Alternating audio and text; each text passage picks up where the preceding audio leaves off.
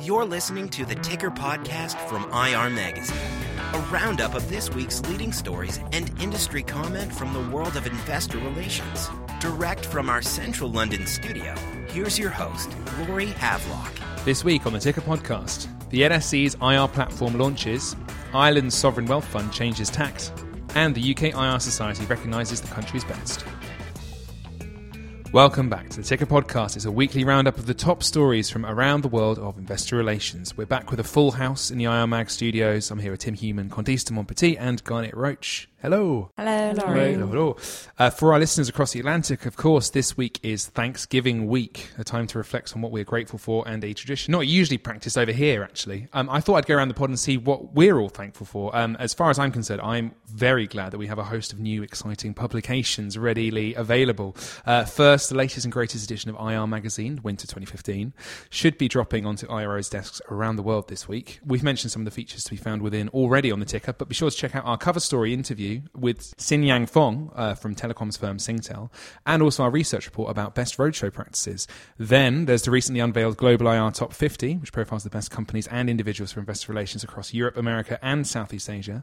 And of course, the Greater China and Southeast Asia Awards being held next week in Hong Kong and Singapore, respectively. Finally, I'm very thankful personally that I finished writing this year's Global Practice Report, which is now available to buy and download at irmagazine.com. It's based on a survey of more than 1,500 corporate IR professionals, and it details how investor relations is carried out across the world, including data about IR team sizes, budget, salary, and structure. And it's all divided by region and sector, so you can benchmark against your peers very, very easily. Really, though, I'm very thankful for the fact that I'm off on holiday tomorrow. So... Laurie, we're extremely thankful that you volunteered to write the practice report.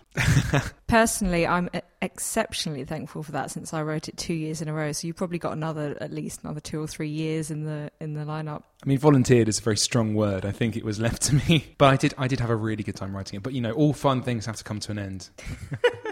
I've still got about a week's worth of holiday to take as well, so I'll be pretty thankful when I get to take that off at some point before the end of the year.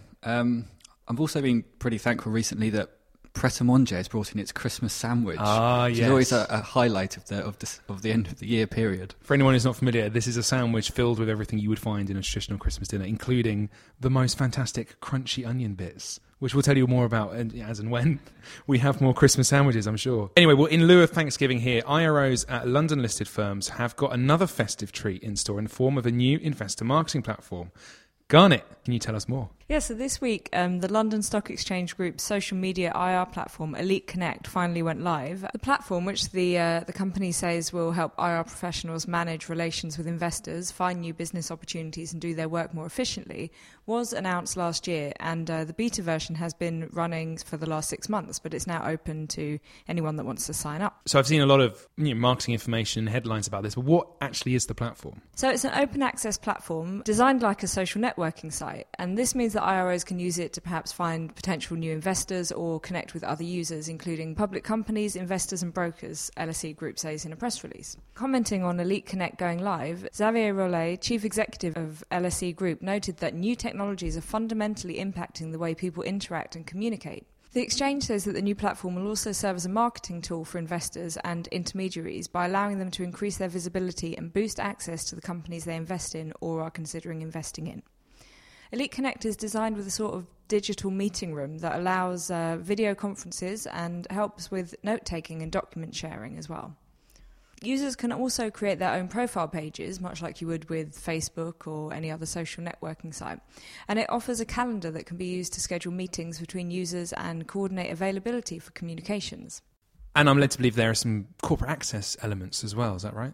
Well, it includes a function that allows users to search for companies and investors by company name, size, location and industry.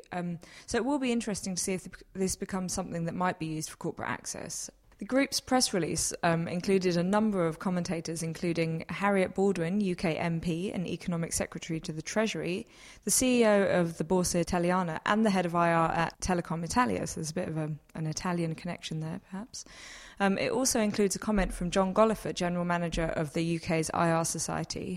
He says, quote, "In many ways, the use of digital investor communications is creating a more level playing field by enabling companies to extend their reach to existing and new target audiences, while at the same time potentially offering a more tailored solution to meet the needs of a larger and discerning audience, equally equipped with online tools." It's quite interesting that these kind of platforms, corporate access platforms that are coming out, seem to be emulating social networks, whereas actually IROs have already made it quite clear that they are not completely enamoured with the way that they are at the moment. There must be something that they see useful for the IR profession still in that, and maybe, I don't know, are IROs still going to come round to it? Or Yeah, maybe. I mean, I kind of looked at that in one of my winter features, another little plug. Mm-hmm. Yeah, the opinion did seem to be quite divided on whether IROs wanted to be using social media. And of course, the other aspect is the corporate access side of things, and it's now been confirmed that MiFID II will be delayed by a year. So I guess that's going to have an impact on how much change we'll see and when that change might come about as well. Well, I guess they're using sort of social media functions as their sort of starting point, but what they're trying to do is help companies and investors sort of match up, which is actually what IROs already do with things like targeting tools and, you know, databases and so on. So it's just kind of taking quite a specific IR function, but then trying to use, you know, ideas from LinkedIn and Facebook and things like that to just make it a bit more social and a bit more transparent. I wasn't going to say transparent, but it's a trans penalty for Condies. Obviously, the more transparent, the better, Condies. I just find it quite, you know, social media is all about sharing what you're doing, right? Sharing your activity. I imagine many IROs wouldn't want to share the fact that they're targeting particular investors or going after certain people. No, I don't. I think that's a good point. Just like with Facebook, I guess the privacy setting is going to be important. Yeah.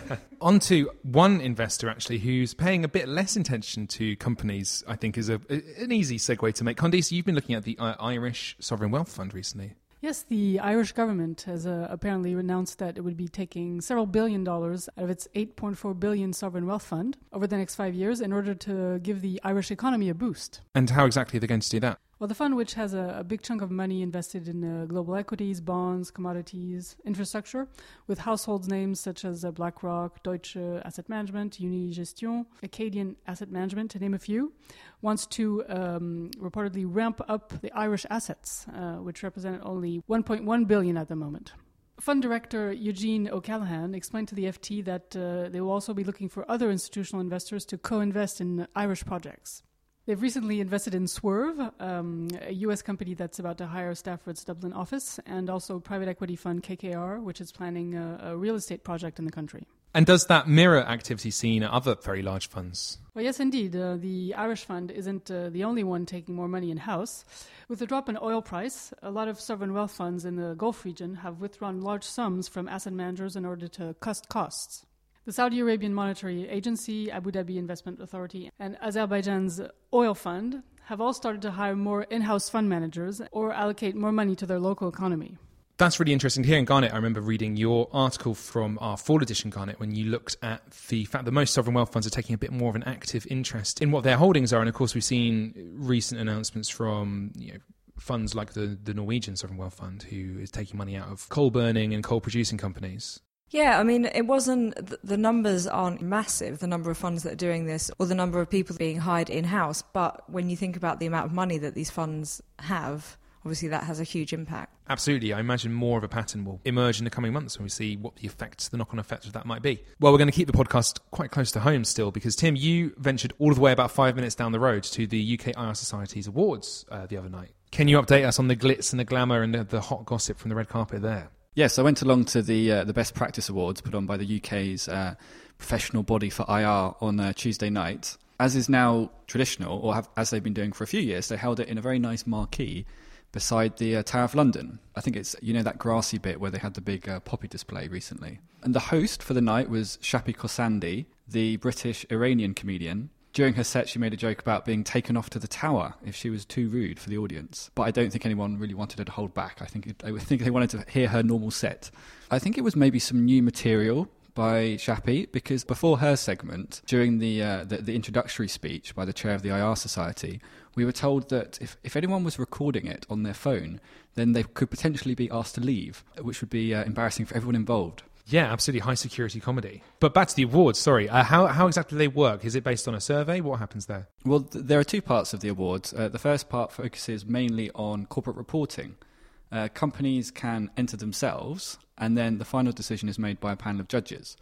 which this year included, for example, the IR Society chair, Sue Sculls, as I just mentioned, Tim Goodman of Hermes Investment Management, and PwC's Director of Investor Engagement, Hilary Eastman. The awards are divided into market cap segments for the British companies, and then there is also an international section. And the thing we all want to know, who are the main winners? Well, in this first part, 4 companies went home doubly happy because they picked up 2 awards each.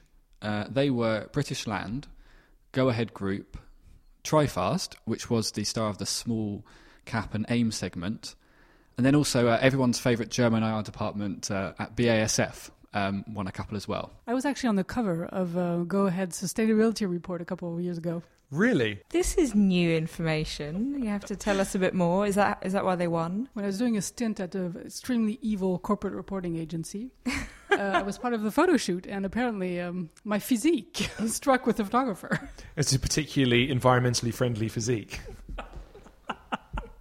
Yes, I don't let out a lot of fumes. Well, watch this space, guys. I think Condice might be the next IR Magazine cover star based on that information. What happened in the other part of the awards, though, Tim? The second part of the awards is smaller, just 3 prizes. It used to be voted on by investors, analysts and IROs, but they've taken the IROs out, so now it's just voted on by investors and analysts. So I guess it's less of a popularity contest. Here, Best Newcomer was won by Adam Phillips of Halfords Group. Best IRO went to David Walker of Hayes, and AstraZeneca claimed the big one, Best Overall Company IR. It's interesting how the winners at the IR Society's awards compare to those British companies picked out at our awards, which will obviously be back in next summer. Different range of companies that I guess it depends on the investors and analysts they talk to, or maybe the criteria. When the awards were going on, I was looking through, and there was a lot of people that have won IR Magazine awards in the nominees list. Yeah, but they didn't always win. We've mentioned BASF already. British Land, I'm pretty sure, won Best Website with us a couple of years ago, so they're another company that's performed well in both awards. And of course the British companies are competing against all of Europe, aren't they, at our awards? So. Well, you can read Tim's whole write-up from the awards on our website, www.irmagazine.com, where, of course, you can find more information about all of the publications I previously mentioned. And as of this week, all of the articles from our winter edition will be appearing up there. Obviously, you can only read them if you're an IR Magazine subscriber. And as previously mentioned, if you'd like to attend our Southeast Asia or Greater China Awards, more information is available at irmagazine.com/events. Tickets are still available, so if you fancy being a last-minute attendee, do check the website there. But I think that's all we have time for this week. Thanks, Garnet, Tim and Contice for joining me again this week. Thank you, Laurie. Thanks, Laurie. Just in case you're waiting for us on Friday, we'll be slightly late coming back to you on Monday in a week's time, but we'll see you then. Goodbye. Bye. You've been listening to the Ticker podcast from IR Magazine. For free access to all the latest global investor relations news and analysis, register at irmagazine.com or download the app.